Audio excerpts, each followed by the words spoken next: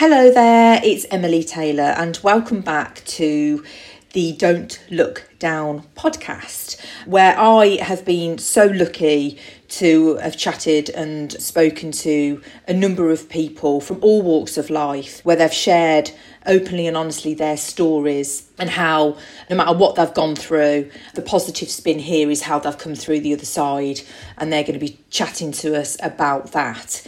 Now, the next person that we're going to be hearing from is a gentleman called Steve Abbots. He's a reformed alcoholic of just over 10 years, and Steve lost everything to his addiction and this awful disease that many of us suffer from.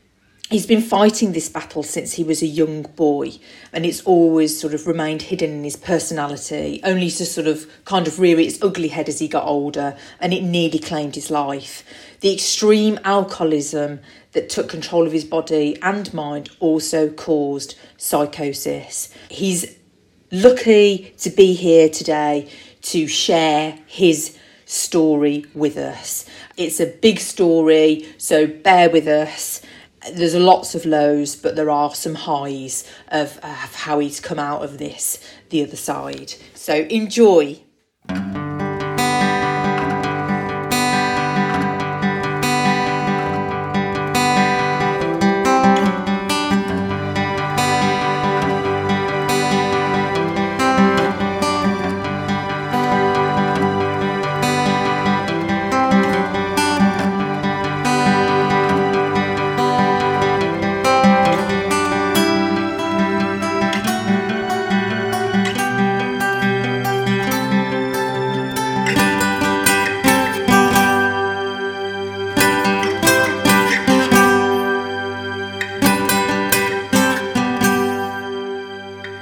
So, thank you for coming on the Don't Look Down podcast. No problem at all. Where I, Emily Taylor, interview people that have got interesting,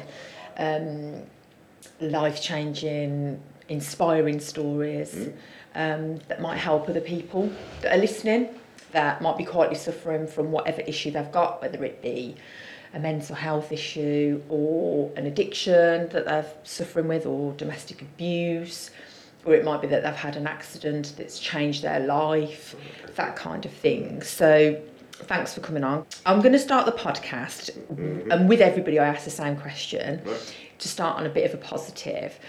What 3 things are you, at this point in your life, most grateful for? 3 things, and why? Okay.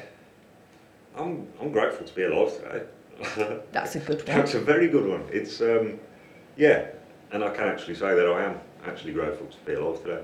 You know, some people do say it, some people, I don't know other people's stories, but I know where I got to in life, and I know how I felt, and I know where I was mentally and physically, and I shouldn't be here today. But you are. But I am. And we're chatting. And we are. And that's brilliant.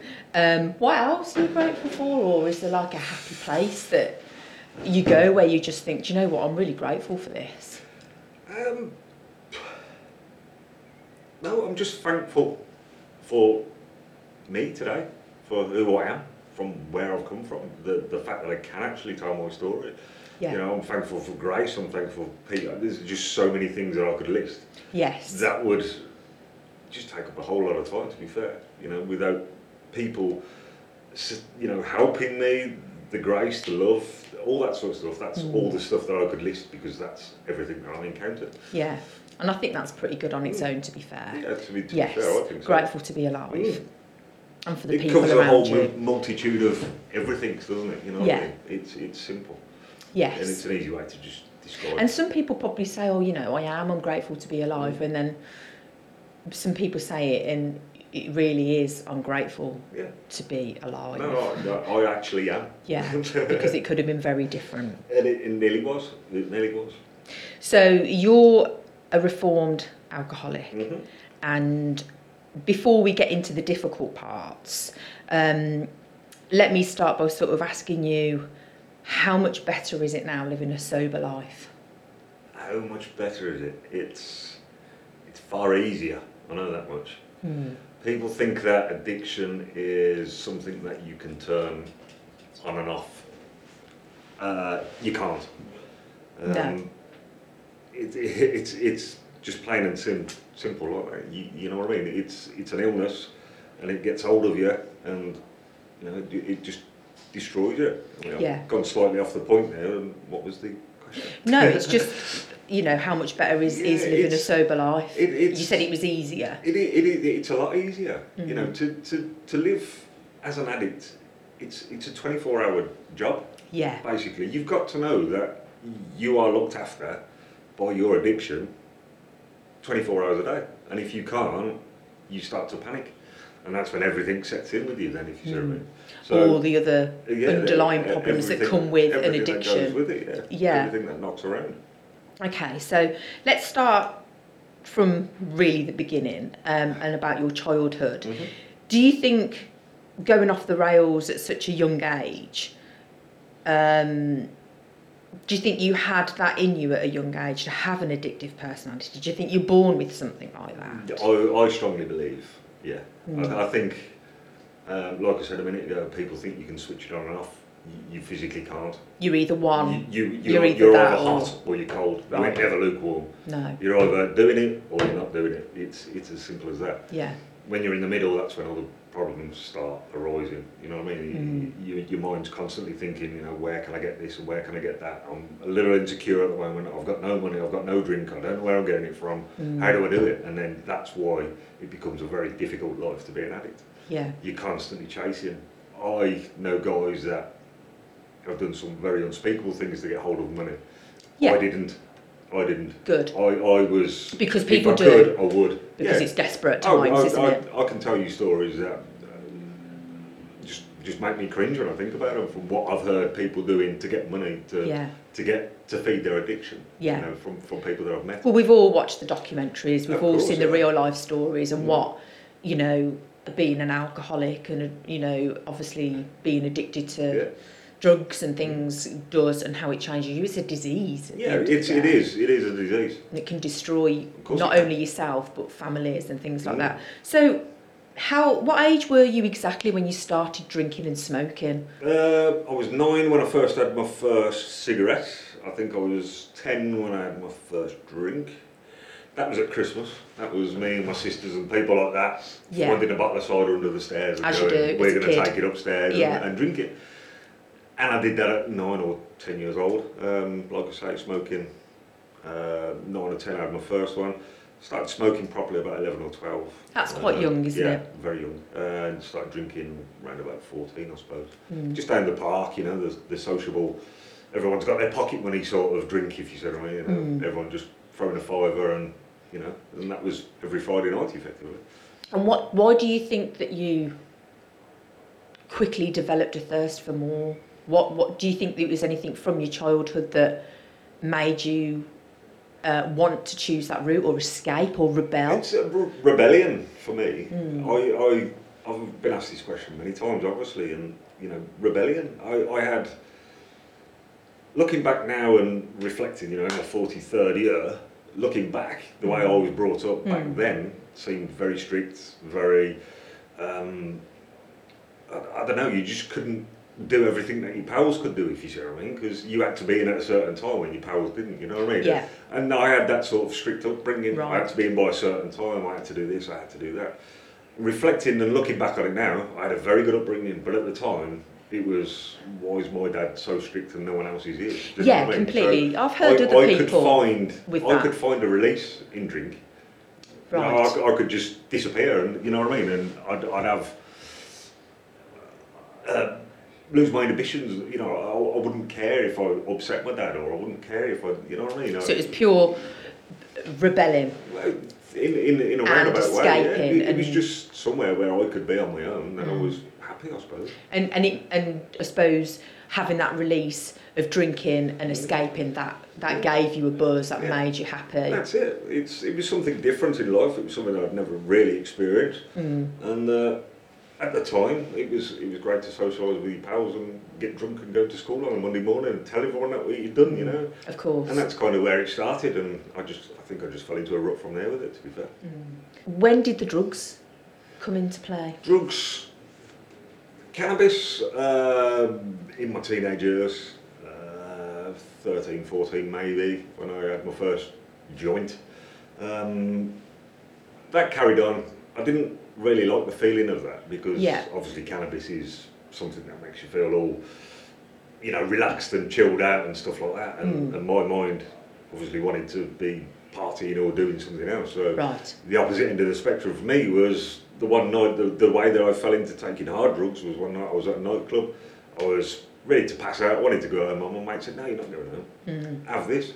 And he put something in my drink and I drank it, and that was it. I was flying. I was absolutely flying. Loved the experience, loved the thought, loved everything, loved the euphoria that I got from, just loving people and loving everything. Yeah, and it can just take that one time, can't it?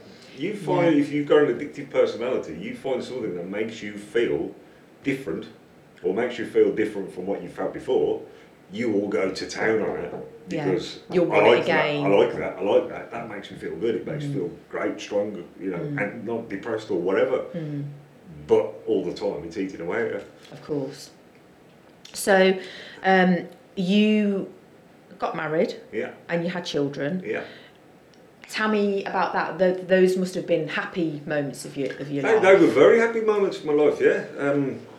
The lady that I married way back then, her dad was alcoholic. So obviously she knew about alcoholism and all that sort of stuff. And here's me just thinking, I'm a guy that enjoys a couple of beers every night, if you see what I mean.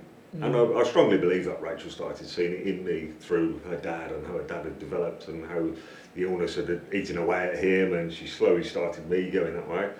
But so you wasn't sort of that far gone? No, I wasn't. So how old was you when you met your wife? I was 21 sort of. Okay. Yeah. From that point then, I was earning good money. We were together. We were very happy. We'd go to the pub every night.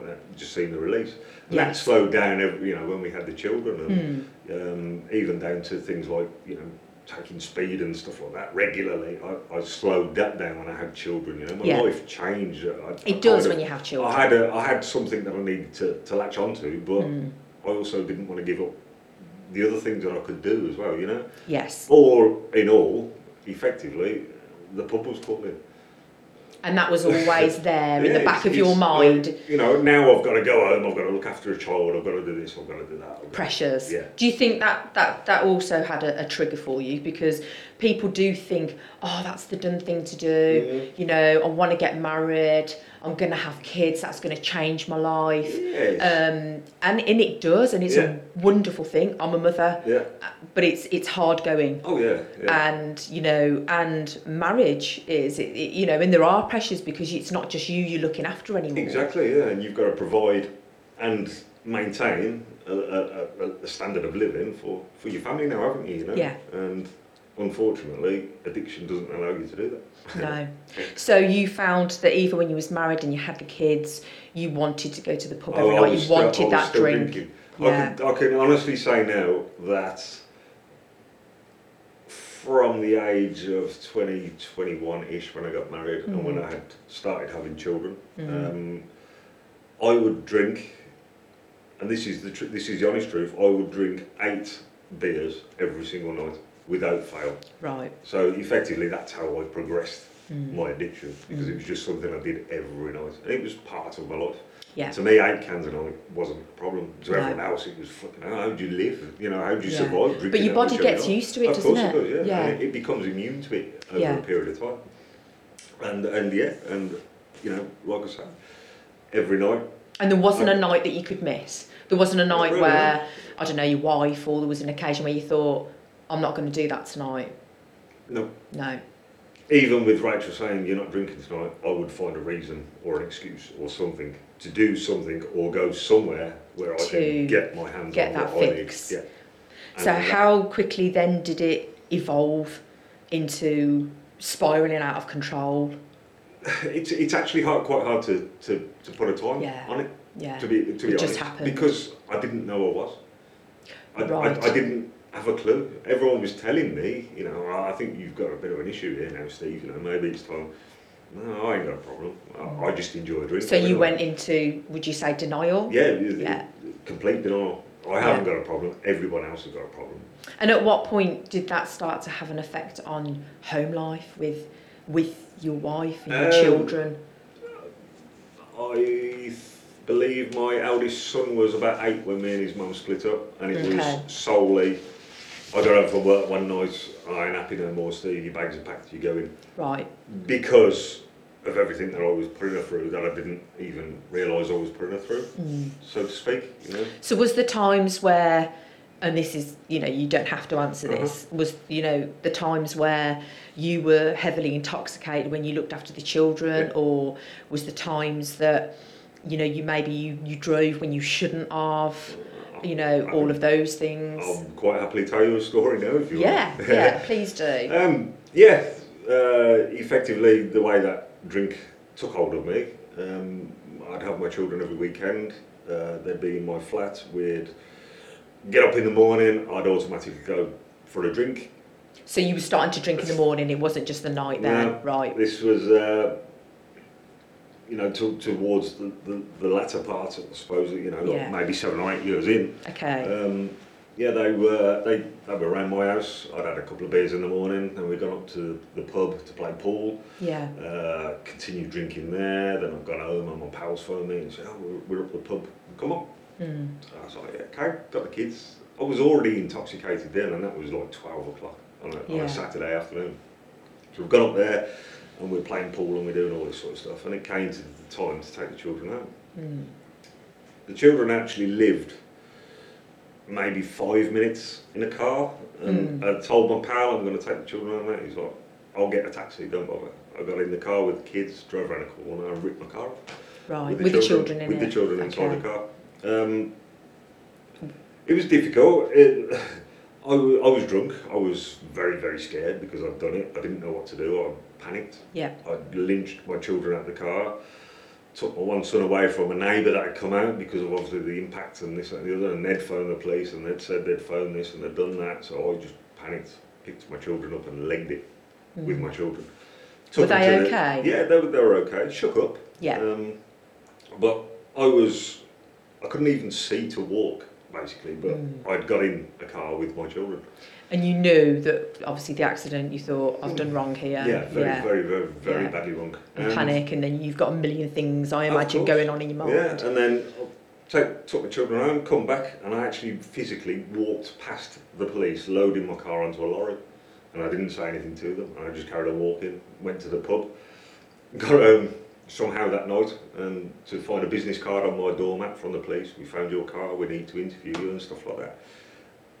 And I turned myself in the next day and handed myself in. Oh, you did? But before I did... That's, you know, under the circumstances, I don't know whether, you know, a lot of people would have been as honest as that. Yeah.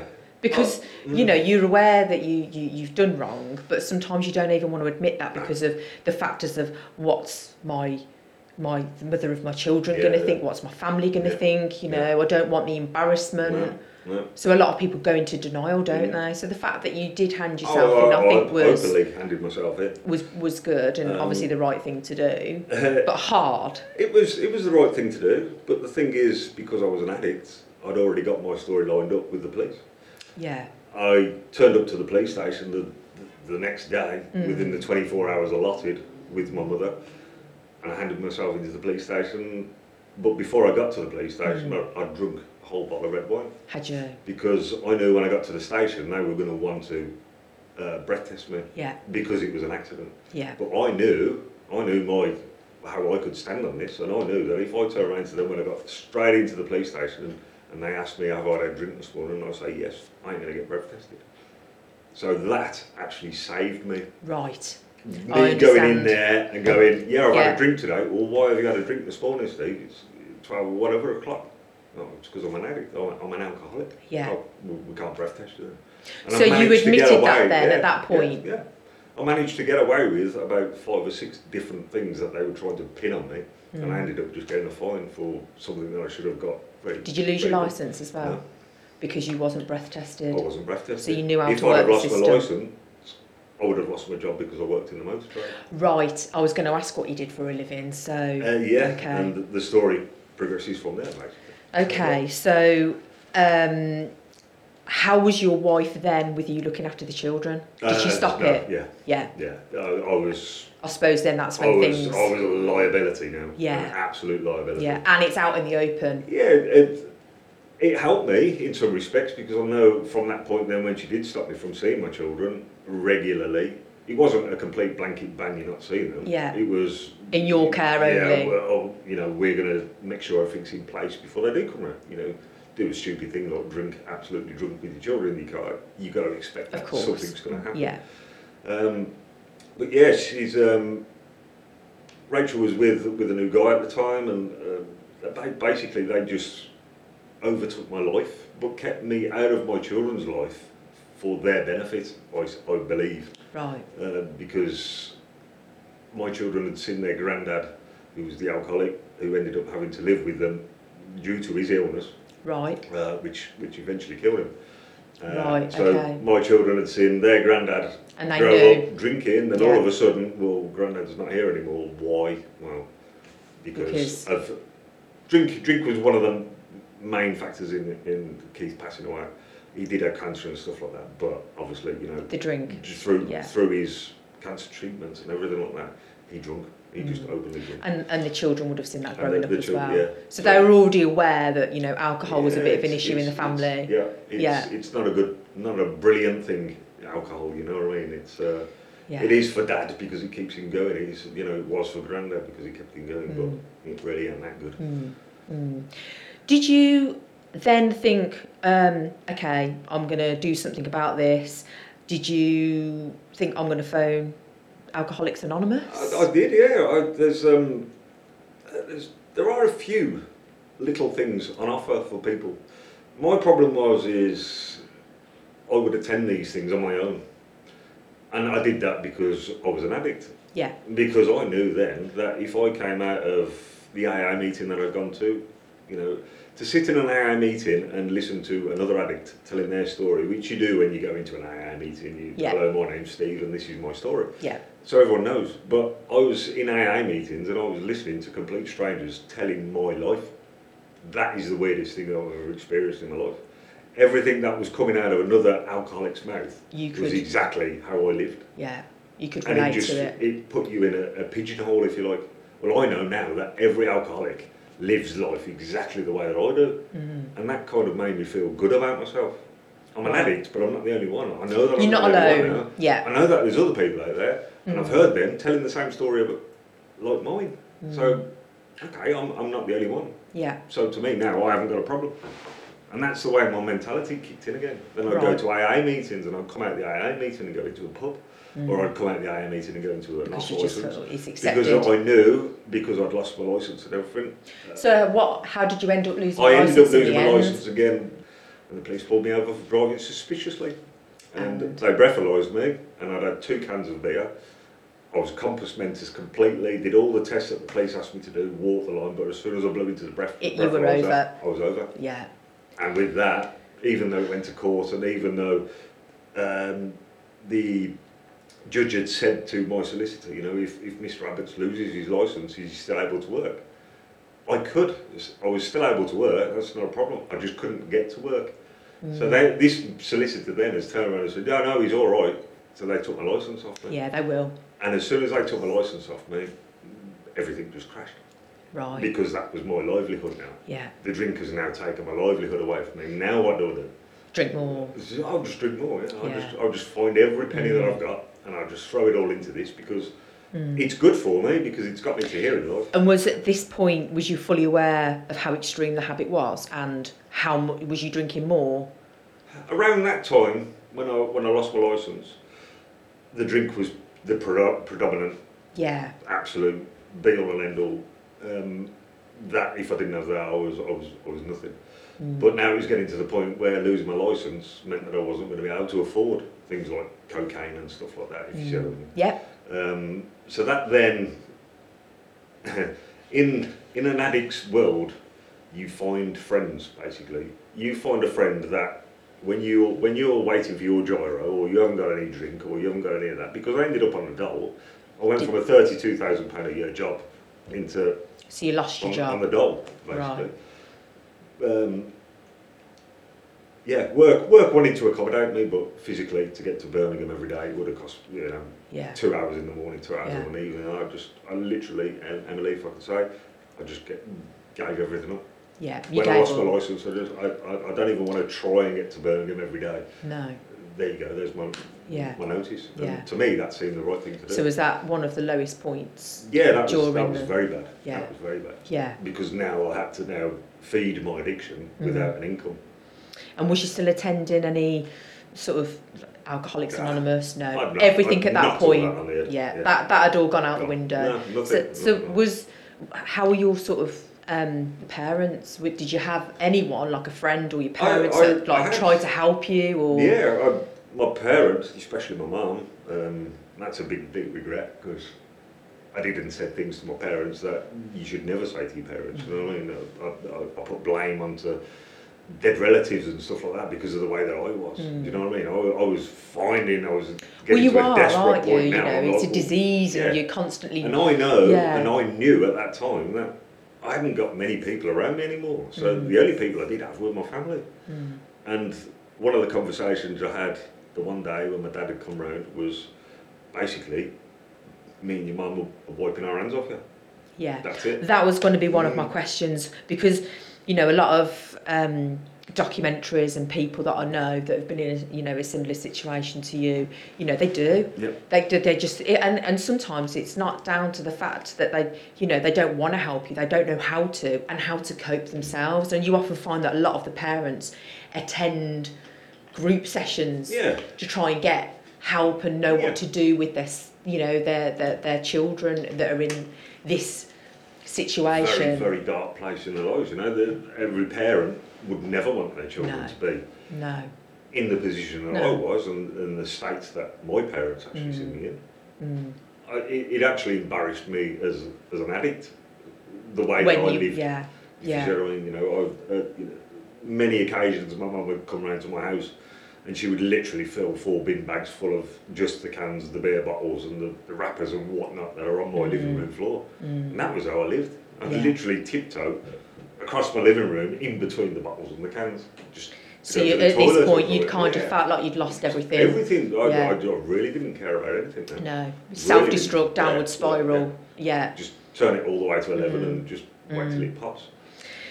So obviously, a question that I wanted to ask, because addiction is obviously one of the biggest problems that the NHS face. Yeah. My brother works at the Redditch Alexandra Hospital on MAU, and he is constantly faced with people that are alcoholics, people that have overdosed on drugs, and he has to special them and deal with. It's not just a job of, I'm caring for somebody that's poorly, he's having to special people that are aggressive, that are not in control of who they are because of this, disease and this addiction.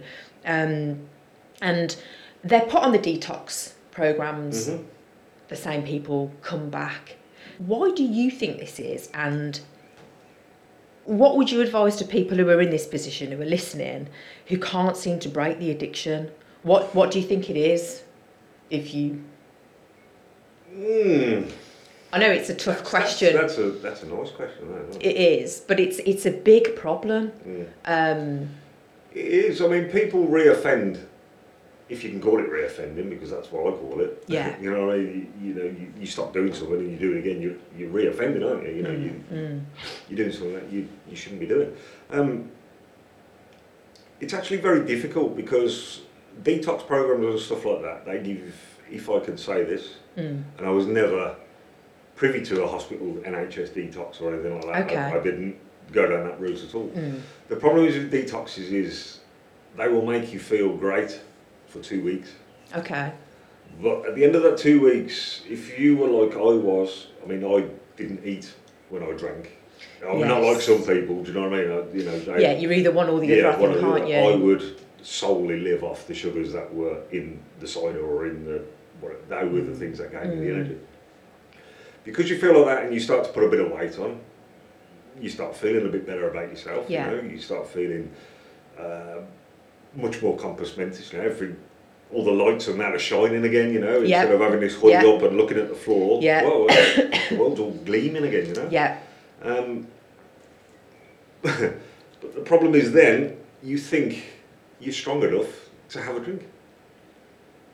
That's the problem, because you've had that 2 weeks off. And you're starting to feel great. I drank for 6 months solid, and then I had 2 weeks off, and I feel amazing now. So I can have a drink again. I can have a drink now. Right, yeah. I always wondered, and, you know, I think this is a question that, you know, people that are working in the NHS think, you know, you've been put on the detox programme and you're back here in a month or two, and it's the same people. I mean, I know obviously disease and addiction is so hard to break. You know, and obviously the NHS is under, you know, a massive amount of pressure for it. But now you've explained it, you know, you can kind of see, you know, that it's going to take a lot more than that. Oh yeah, I mean, do you think you actually, you know, and this is a question for yourself and probably others as well. Do you think you've got to want to help yourself? You've got to want to change. Yeah. What point did you reach where you thought, you know what? I can't continue like this. Can I be completely honest with you? I want you to be completely honest. The whole point of this. The day that I realised I had a problem is the day that my mum had been round and basically said, we were wiping our hands of you. Yeah. That day then, I was maybe 9 stone in weight. And you're nearly 6 foot. I'm 6'2". Yeah. So 9 stone in weight is literally skin and bones. And yeah. Well, I'm 9 stone and 5 foot. It is 3. literally So skin and bones. And I was sat naked. I was on my sofa. My mum had been and gone. I was urinating. I was whatever, just where I was sat. That's how much of a mess I was. I really didn't care about anything. And I fell on my knees after my mum had gone, completely naked, and I prayed for the first time ever. Prayed with an open heart, basically, saying, if there is a God or anything, help me, please, because I need it. I really do need it. You know, I can really relate to that. That is the complete. I can relate to that.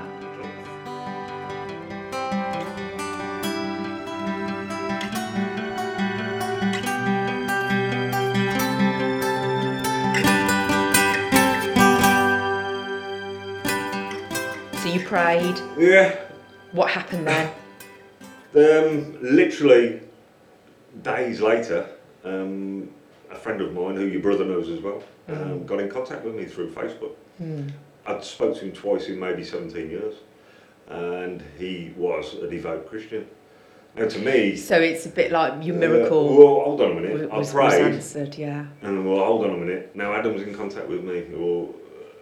It's that universe. It's when you send that signal out, and you know, at that point, you obviously really was at a point where you really wanted help. You just needed that break. You needed that one person, and I just needed something. I just needed a glimmer. You know, and to me, Adam getting in contact with me was a glimmer. Yeah, of course. I had to hold on to that. Yeah. That was the only thing at the moment that's making me think, well, I'm going to get through this now. So was he aware of the problem, or was he just getting in contact because he hadn't seen you for a long time as a friend? It transpires that there was things going on in the background that I didn't know about between my parents, between a very good friend of mine who worked at a local shop in Yates Green, you know what I mean? Yeah. These people were collaborating behind my back and going, Steve is not in a good place at the moment, what can we do? What can we do? I'm glad that they did what they did. And Adam came. So if they hadn't did what they did, then we wouldn't be having this chat again. No. And I'm glad we are. You're a great person. So what happened then? Adam got in contact. Adam got in contact with me, and he said that he was taking his wife to Manchester, I think it was, at the time. On the way back through, I reckon you could do with a bit of a holiday. Steve effectively lived in Exeter at the time, so he's dropped Helen off in Manchester. On the way back down, he stopped and picked me up, stayed me down to his house for a week in Exeter, which I was quite looking forward to. But when he picked me up, I was absolutely bladdered. Yeah. Completely bladdered. Out of it. Completely. And I think that was the first time Adam had seen what he'd heard, if you see what I mean. Yes, and he was very concerned for me. Even down to the point that I packed my bag to go to his house and I put frozen beef burgers in between my socks and my pants. Why would you do that? But that happened, Yeah. you know. So his concern then with me was, whoa, this is. It's not. Right. It's this is really a big is not problem, right, and yeah. we need to do This really something isn't to right. address it. That was on a Saturday, unbeknown to me because I passed out in the back of his car. We travelling down the motorway. I don't even remember getting out to go to the toilet on the side of the motorway and falling down the embankment, which happened. I don't remember that. No. Uh, So was you at this point? Was you sort of like not even aware of who you really was anymore, or in No. control of your own actions? You I'd was just sort of going. Lost my identity. Yeah. My identity now was Frosty Jack cider, or it was cocaine, or it was ecstasy, or something like that. Do you know Whatever what I you mean? could get your hands on for that release. That was to just feed that addiction. Just to keep. Because I suppose your body cries out for it as well, doesn't it? Which is when the psychosis kicked in. Right. My small intervals, if you see what I mean. When I didn't have enough money to drink, like I say, I didn't go out and steal. You'd end up effectively, if you'd managed to drink up until from like 6 in the morning till 5 at night. Yeah. You were topped up effectively. Yes. But yes. when you started after that period of a night time, when you couldn't continue topping yourself up until you passed out or whatever the case may be in previous times. If you know what I mean. So that's how I lived. I lived and I drank until I fell asleep. And I'd wake up and I'd drink again. And I'd fall asleep. And that was my day. I'd just literally cover 24 hours a day, drinking to the point where I knew I was going to pass out, wake up again, interact with people or whatever. It's just an existence then, isn't it, for you? That's exactly what I was doing. I was existing. Barely.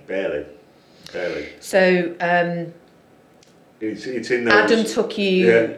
You went, obviously, Yeah, the went- motorway intervals where you fell over. Yeah. What happened then?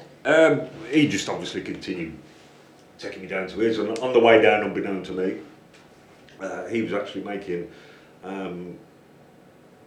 phone calls to help me. Try and get while help. he was driving me down to somewhere with me passed out in his backseat. Yeah. All that journey, the 3 hours or whatever it was, he was constantly on his phone trying to find somewhere to get me to, because he was fearing for my life now, Yeah. you know what I mean, because he'd seen me. And we got to his house and I took my dog down with me and stuff like that. I stopped at Adam's house and not knowingly understanding how an addict works. At 3 o'clock in the morning when I'm at Adam's house, I'm rustling around his kitchen trying to find the bottle of cider that he's hidden from me. Yeah. So he's got up at 3:30 in the morning. Steve, what are you doing? Well, this is what I need to do, Adam. Yeah. Right. Tomorrow we're going to do this. And literally that next day he'd arranged for me from the Saturday, and by the Monday, tea time on the Monday, I was in a rehab in Watford. Right. So literally 2 So days. he'd got you in very He'd quickly. picked me up and he'd dropped me Yeah. off within 2 days, Yeah. basically. And that's when the road to recovery started. Good. And you spent how long in rehab? 3 years. 3 years. 3 years. 3 years. So the psychosis. This had happened. This was getting a lot more frequent at this point, I think, wasn't it? I mean, we have glanced on it and I have gone off track a little bit. But the psychosis, like I say, when I would go to sleep on that night time, if I didn't have a drink, because I would withdraw and stuff like that, then the psychosis would kick in and I would hallucinate and stuff like that. But I'd be on my own, in a flat, on my bed. I'd just put the blanket over my head until it went away. And was it voices? I didn't have the voices, no. Not at that point. Because I watched a documentary. Sorry Yeah. to just. I think you watched the same I one. watched a bit of it, but it did start opening up little things for me, so I just switched it over. Yeah, which I can imagine you would. But I watched it and had a much clearer understanding of what psychosis is. Psychosis is not very nice. No. No. So, did you have this while she was in rehab? I had the psychosis on the day that I got there. Obviously, as soon as I walked through that front door to that rehab, because it was a Christian establishment, Okay. I had to give up drinking, obviously. I had to give up the drugs, smoking, swearing, Everything. ogling at women, everything that a man found favour in. I had to stop as soon as I walked through that front door, and I did. Until the next day, when I started to suffer with the psychosis. And that threw me completely because it was not like I'd experienced before. Yeah. Because This is before, something when new I'd had the happening now. psychosis, the next morning I could probably get up, find a couple of quid and go and get a drink. In this house now, There was nothing. I couldn't. No. I could drink tea or water.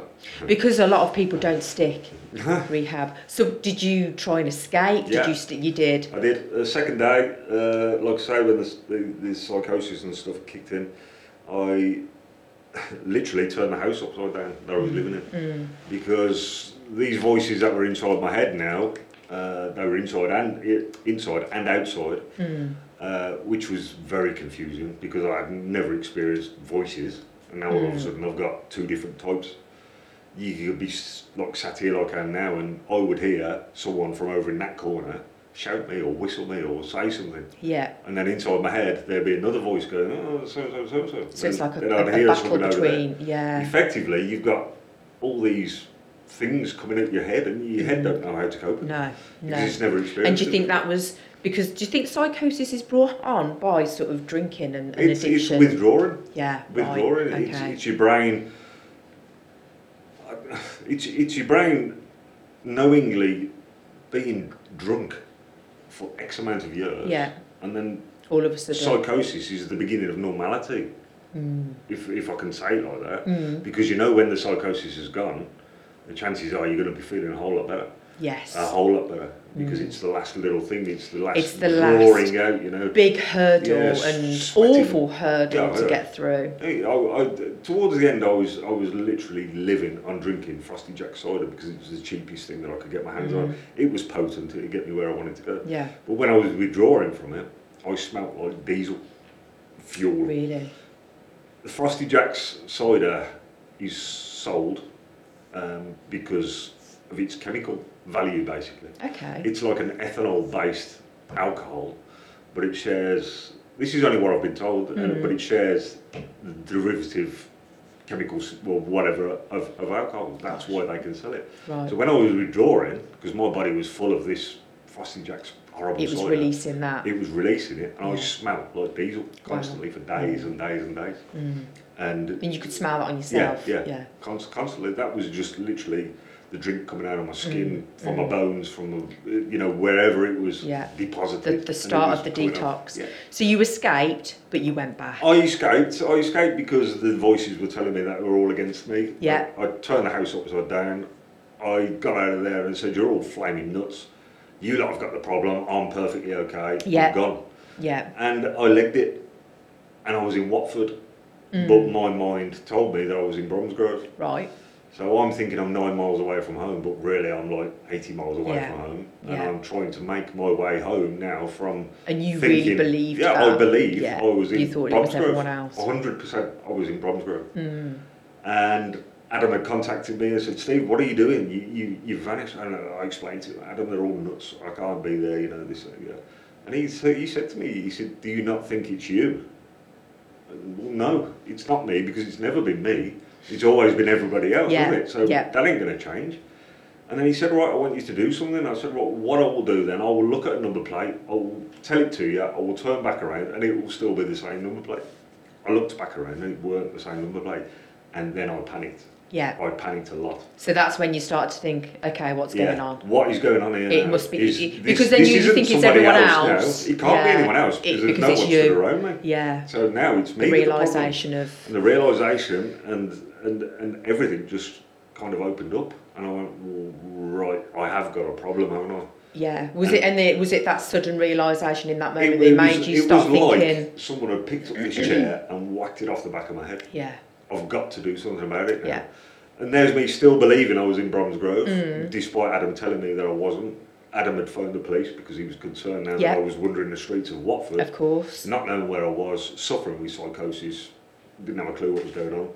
And the police were called, and I saw the police driving around the area that I was. And I'd hide from them straight away because I thought they were going to arrest me. But all they were trying to do was pick me up, to make sure I was okay, take you back, and give me the option to phone the rehab. Right, do you want to go back there? And they said to me, "Where are you? Where do you think you are?" And I said, "Oh, well, I'm at Sanders Park in Bromsgrove." And I was actually in Castleberry Park in Watford. And the police looked at me as if to say, well, I think you could really do with going back there because there's something not quite right with you. Yeah, you don't even know where you are. And they literally, they just dropped me straight back at the house, and that was it. You stayed. And that was it then, 3 years. So, because obviously, you know, it's all quite heart-wrenching to hear. So what was the good points of rehab? What was the point where you thought, I'm starting to feel like Steve again after such a long time? The good thing about rehab is the rehab that I went into, it wasn't a paid rehab, it was a free to enter, free to leave type of rehab. Oh, right, okay. Like I say, it is a Christian establishment. They are based up and down the country. It isn't for everybody, I ain't going to say. And when I first went there, I was like, I don't want none of this God stuff. You know what I mean? I just want to get better. And the thing that made me think to myself, I want Steve back now, is I was seeing people, because the rehabs were run by addicts. Oh, right, okay. The charity itself started in Spain many years ago with one guy trying to go over there to preach to the children of the schools over there to try and get them to come to God and all this. Didn't work, long and short of it. But what he did do is he took an addict in who was on heroin in Spain, and he nursed him back to health. Wow. And that is how the charity started. And it's now in 82 countries. What's the charity called? It's Betel of Britain. Betel in general, basically. They're world... Betel? Betel, yeah. They're literally based... The house in Birmingham is Alf Church, so it's not far off. Oh, right, okay. So this From where is we are. why I'm glad that I'm doing this now, because you can tell people. I can plug the place, and there is somewhere. Yeah, because, I mean, when you hear of rehab, you think money. No, yeah. I mean, I know people that spend £8,000 a month on rehabs. So with it being a Christian, are you religious now? I'm not religious. No. I have an understanding, and I have my thoughts, my philosophies, my everything. I don't palm anything off on anyone else. I just know how I want to live now. Yeah. And I take some of the principles that I learned through being in a Christian establishment. Them are the principles that I live by now. Yeah. What are they, if you don't mind me asking? Because me, personally, I'm not a religious person, but obviously I've prayed when times have been, you know, I felt like there's nothing else I can do. And I think being a good person and just always helping people, that's how I want to live. That's why I'm doing this podcast, because if there's somebody listening today, like you've come on here, which I'm so grateful for, you know, that might be in the situation that you were. Now they know of this establishment, it can help somebody. Of course it can. Yeah. And it gives people a bit of a sense to know that, well, I'm poorly, but it's going to cost me £8,000 a month to get better. Yeah. People don't have that kind of money. Why would you want to make that much money out of somebody's very bad misfortune? Yeah. And that's all people are doing. You know, rehab's a rehab. I went into a rehab, and when I went into my rehab, I wasn't connected to computers and flipping drips and stuff like that. Yeah. I was pushed through a front door and said, cold turkey. I'm so glad that happened. Yeah. Because now I know that I never want to be in that place again where I'm sat going through cold turkey in a rehab. Never again. Never. I wouldn't wish that on anybody. No. So how long have you been sober now? 10 years. Well done. 10 years August this year. August this year. Yeah. Well, that must feel amazing. And it's something to be proud of. It's good because I'm now at a decade. Yes. When you're at a year or 2 years or 3 years, it's great. When you get to 5 years, it's a milestone. Then it's like birthdays, you've kind of got the next big birth, and this year is 10 years for me. So are you going to do anything to celebrate? What do you do to celebrate things now? Because I imagine it must be difficult because, you know, we live in such a society when, you know, there's a birthday party, there's always alcohol involved, and I drink. I'm not a big drinker, but, you know, you can have fun and a good time without it. And a lot of celebrities don't drink as well. The problem is society tells you that it helps you have a good time. Alcohol to me is the worst drug on the planet. Yes. Alcohol or cigarettes. Okay, I don't addictive. care what anyone says about them. Heroin, potentially one of the most addictive things on the planet. Yes. But it's also a lot harder to get hold of than alcohol. Yeah, alcohol's so readily available. It's can- everywhere you can go. Into, I mean, I noticed out here there's 4 shops directly out the front of where we're sat now that Yes, sell alcohol. they do. There ain't no heroin dealer still on the corner, which is what makes me say, because I know how hard it was for me to come off drink and how hard it was for guys to come off heroin. Yeah. And I've heard the contrasting stories and stuff like that. And I would put them on a par easily. Yeah. And not many people would, because they just automatically think heroin But you've is the lived and worst thing on breathed the it and planet. you've seen it, haven't you? But, So yeah, but this is people's expectations of a junkie or a drunk or an addict is directly to heroin. It's always got to be the worst one. But it isn't. No. Drink's the worst Oh, one. gosh, yeah. It's just Yeah. too easy. It's very it's easy, in your face. isn't it? Yeah. You're standing at a bus stop, there's an advert for beer. Do you know what I mean? You don't it's get that everywhere for- in your face. So it is the hardest drug, I believe. If you could Right. change anything about it, would you? About what? About alcohol being so readily available? What could you do? You can't. It's down to the individual. It is, but with it being so, you know, and it's so easy, isn't it, when you're young, you're a teenager, especially if you haven't had the best of upbringings and you've got an addictive personality, it's so easy to go down that Of path, course it is, yeah. you know, and it being so available. But, you know, I suppose it is down to the individual, but... Yeah. I mean, if you could change it, this is the reason why I like doing things like this, and because potentially I'm going to help another person by saying what I'm saying there. Yeah. And if they That's could why just you're on. hear and just say, oh, he's just said there's 4 shops out there, you know, yeah, maybe alcohol is a real bad drug. But I don't think people understand that it is a bad drug, to be fair. I don't think, because people can pick up a drink it, and then put it down and never have one for the next 5 or 6 hours. I couldn't. If I picked up a drink, I'd put it down and I'd be opening the next one. Yeah. You know, that's my personality. There's a phrase that goes around the alcoholic world, or the drug world, if you like. First you like me, then you love me, then you need me, and then you die. And that is the 4 steps. Yeah. I've experienced up to 3.5. Yes. I didn't want to do the extra half. No, I'm so glad you didn't. So, with rehab, obviously the place that you were in, it wasn't just alcohol. It was. No.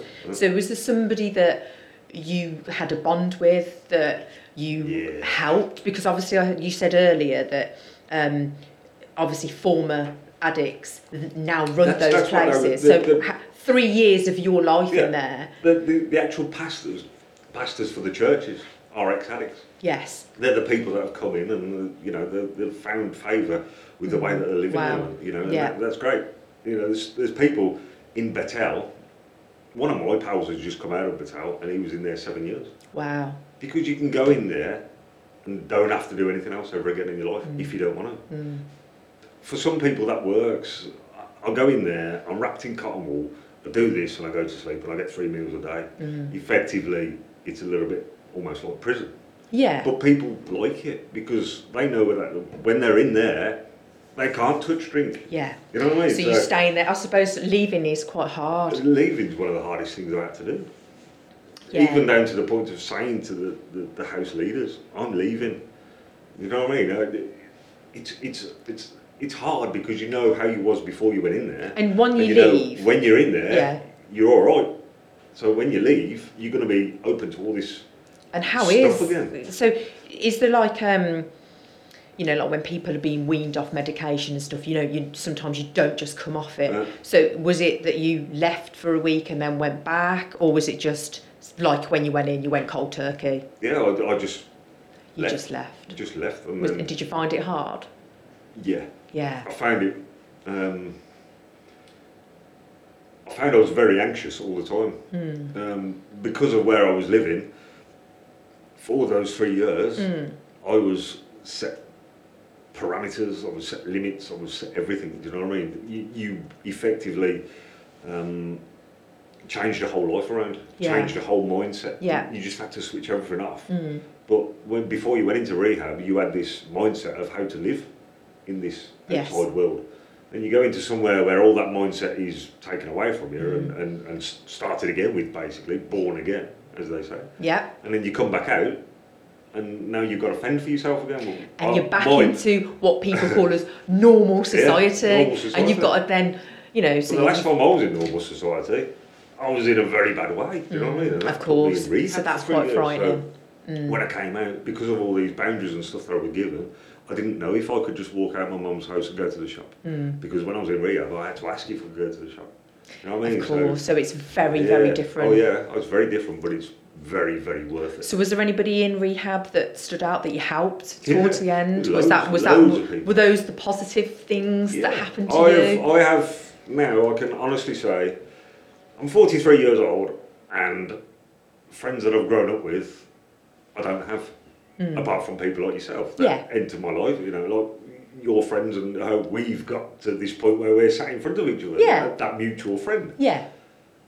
I've met 2 guys in rehab, which I would easily class as my best friends ever. And I only met them for 3 years. And the friends that I had grew up with for 25 years, I don't even think I've heard of one of them in 10 years. Other than Adam. Other than Adam. Yeah. Other than Adam. But my pals that called me their best pal when I was in my early 20s, when I was going through this mess, when I was making everyone laugh, when I was creating all this chaos, when I was the life of the soul of the party, I'm not that person anymore. No. You know. You have to change, I suppose, don't you? You've got to grow up. It's growing up, effectively. Yeah. That's what I need to do. So you helped other people in rehab? It's amazing friends. But like I say, I've heard stories that were far worse than my story. Yeah. Well, there's a saying, isn't there? Like my mum always says this to me. There's always somebody better off, but there's always somebody worse off. There is. And you have to remember that. It's so true, isn't it? It is. But sometimes it doesn't always help, because when you're in that dark place, you know, and sometimes in things that have happened to me in my life, I call it the dark cloud. Yeah. I'm like, oh no, the dark cloud's coming over, you know, and you know, you do think, you know, but I'm lucky, you know, I'm grateful to be this and I've got this, but sometimes that doesn't always help. You just have to try and find other ways to get yourself out of That's it. right, yeah. And sometimes give yourself a bit of a break as well, you know, because for one, I'm such an overthinker, and I can't seem to stop. I'm always, you know, if I'm at home, you know, I'm like, oh, that washing up needs doing. I've got to do this. And I'm always thinking about the next thing, when sometimes it's just nice to just think, it doesn't matter if the dishes are left in the sink, that, you know, what's going to change. We complicate lives. Don't we? Far too much. Yeah. We make it, we live by society, we live how we're told we're meant to live, and that's the power of media. Of course it is. That's why addicts are addicts, and you know what I mean? Yeah. It's because they see society. Of course it is. Yeah. And that's actually quite heartbreaking. Do you know what I mean? It's bad that you think that you've got to be like Mr. Jones next door, or you've got to be like this and that. Well, it's like growing up in school, isn't it? It's like, what are you going to do when you leave school? You know, you're either going to be a teacher, you're going to be a nurse, you're going to be this. And I really have got this thing with my daughter where I'm like, think outside the box. It doesn't, as long as she's happy, and there's not, because there's so much pressure put on kids. Massively. And I think this is a lot of where, you know, mental health in young people stem from. It's the pressures of, you know, you've got to do this, you've got to be reading this by this age, you've got to be doing this by this age. And I'm like, as long as she's happy. And for me, at the moment, it was a choice of, I'm going to enrol my daughter, I'm going to either have a home tutor or I'm going to enrol her in Stagecoach. Right. And I really thought about it, and I thought, Stagecoach, because I think it's, you know, being a kid, you've got to have fun and be carefree and daydream. You know, we were lucky that we didn't have mobile phones when we were younger, whereas now they do, and I think social media is a good thing, but I also think it's a bad thing because I think it is. You know, the art of communication, and kids are all on it, and then you've got the whole worries of cyberbullying, and you know, there's so much expectation. That's right. And there's a lot of celebrities out there now that are actually being themselves. They're not putting the filters on. That's right. And I think that's brilliant. I follow a lot of people like that. So I'm like, I've enrolled my daughter in Stagecoach because I wanted to have fun and think outside the box and not do what society tells you to do. Fall out of trees and stuff like that. Yeah. You know? Let them get dirty knees and stuff. Yeah. Yeah. we just conform nowadays, I think. Do you know what I mean? We just do what we can to get through and just try and keep everyone happy, I suppose. Yeah. Don't we? Yeah. But unless you're happy yourself, it don't work. And happiness is an inside job. It is. You have got to look at yourself in the mirror and like who you are. This is a way of life, not a destination. It you so is. You don't get to being happy. You live happy. Or you try to. And it's like, you think to yourself, what can I do to make me happy? And it's not always about that. It's about just being at peace with yourself.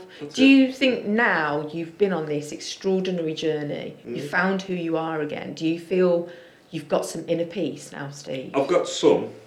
I still ain't where I want to be. No. I know where I want to be, and I know how I want to feel, and I know how I want to, you know, all that stuff. Yeah. Coming from where I come from, I'm just grateful to breathe every day, if you know what I mean. No, I do. Yeah, so... That's your second thing that you're grateful for, then. Breath. Fresh air. People take it for granted, don't they? So many things. And I really think it's the simple things in life. Of course it is. Because we overcomplicate.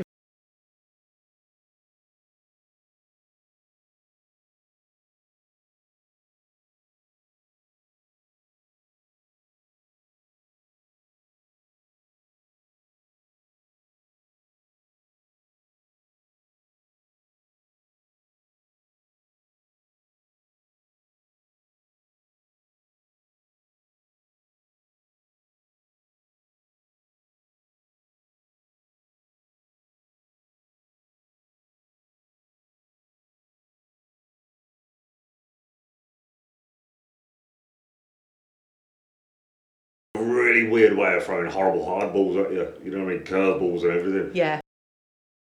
You miss them, you know what I mean? But it's continuing to move forward. And keep moving forward. Obviously, don't go backwards.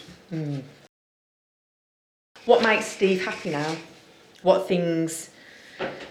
Waking up every day, knowing that I don't have to conform to living as an addict anymore. Yeah. It's as simple as that. It's such a nice thing to be able to be grateful for. Below, you've won, you know, and stuff like that. Find a way out, whereas now you feel in control of who you are. And there's always moulding that you can do to your own of personality, character, and stuff like that. You can always improve on yourself, can't you? You know, that's an everlasting thing, I think. Even when you're in your elderly, you can always improve.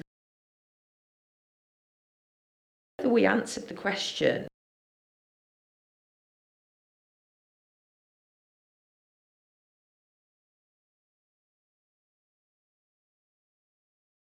Go to a pub. Yeah, we did.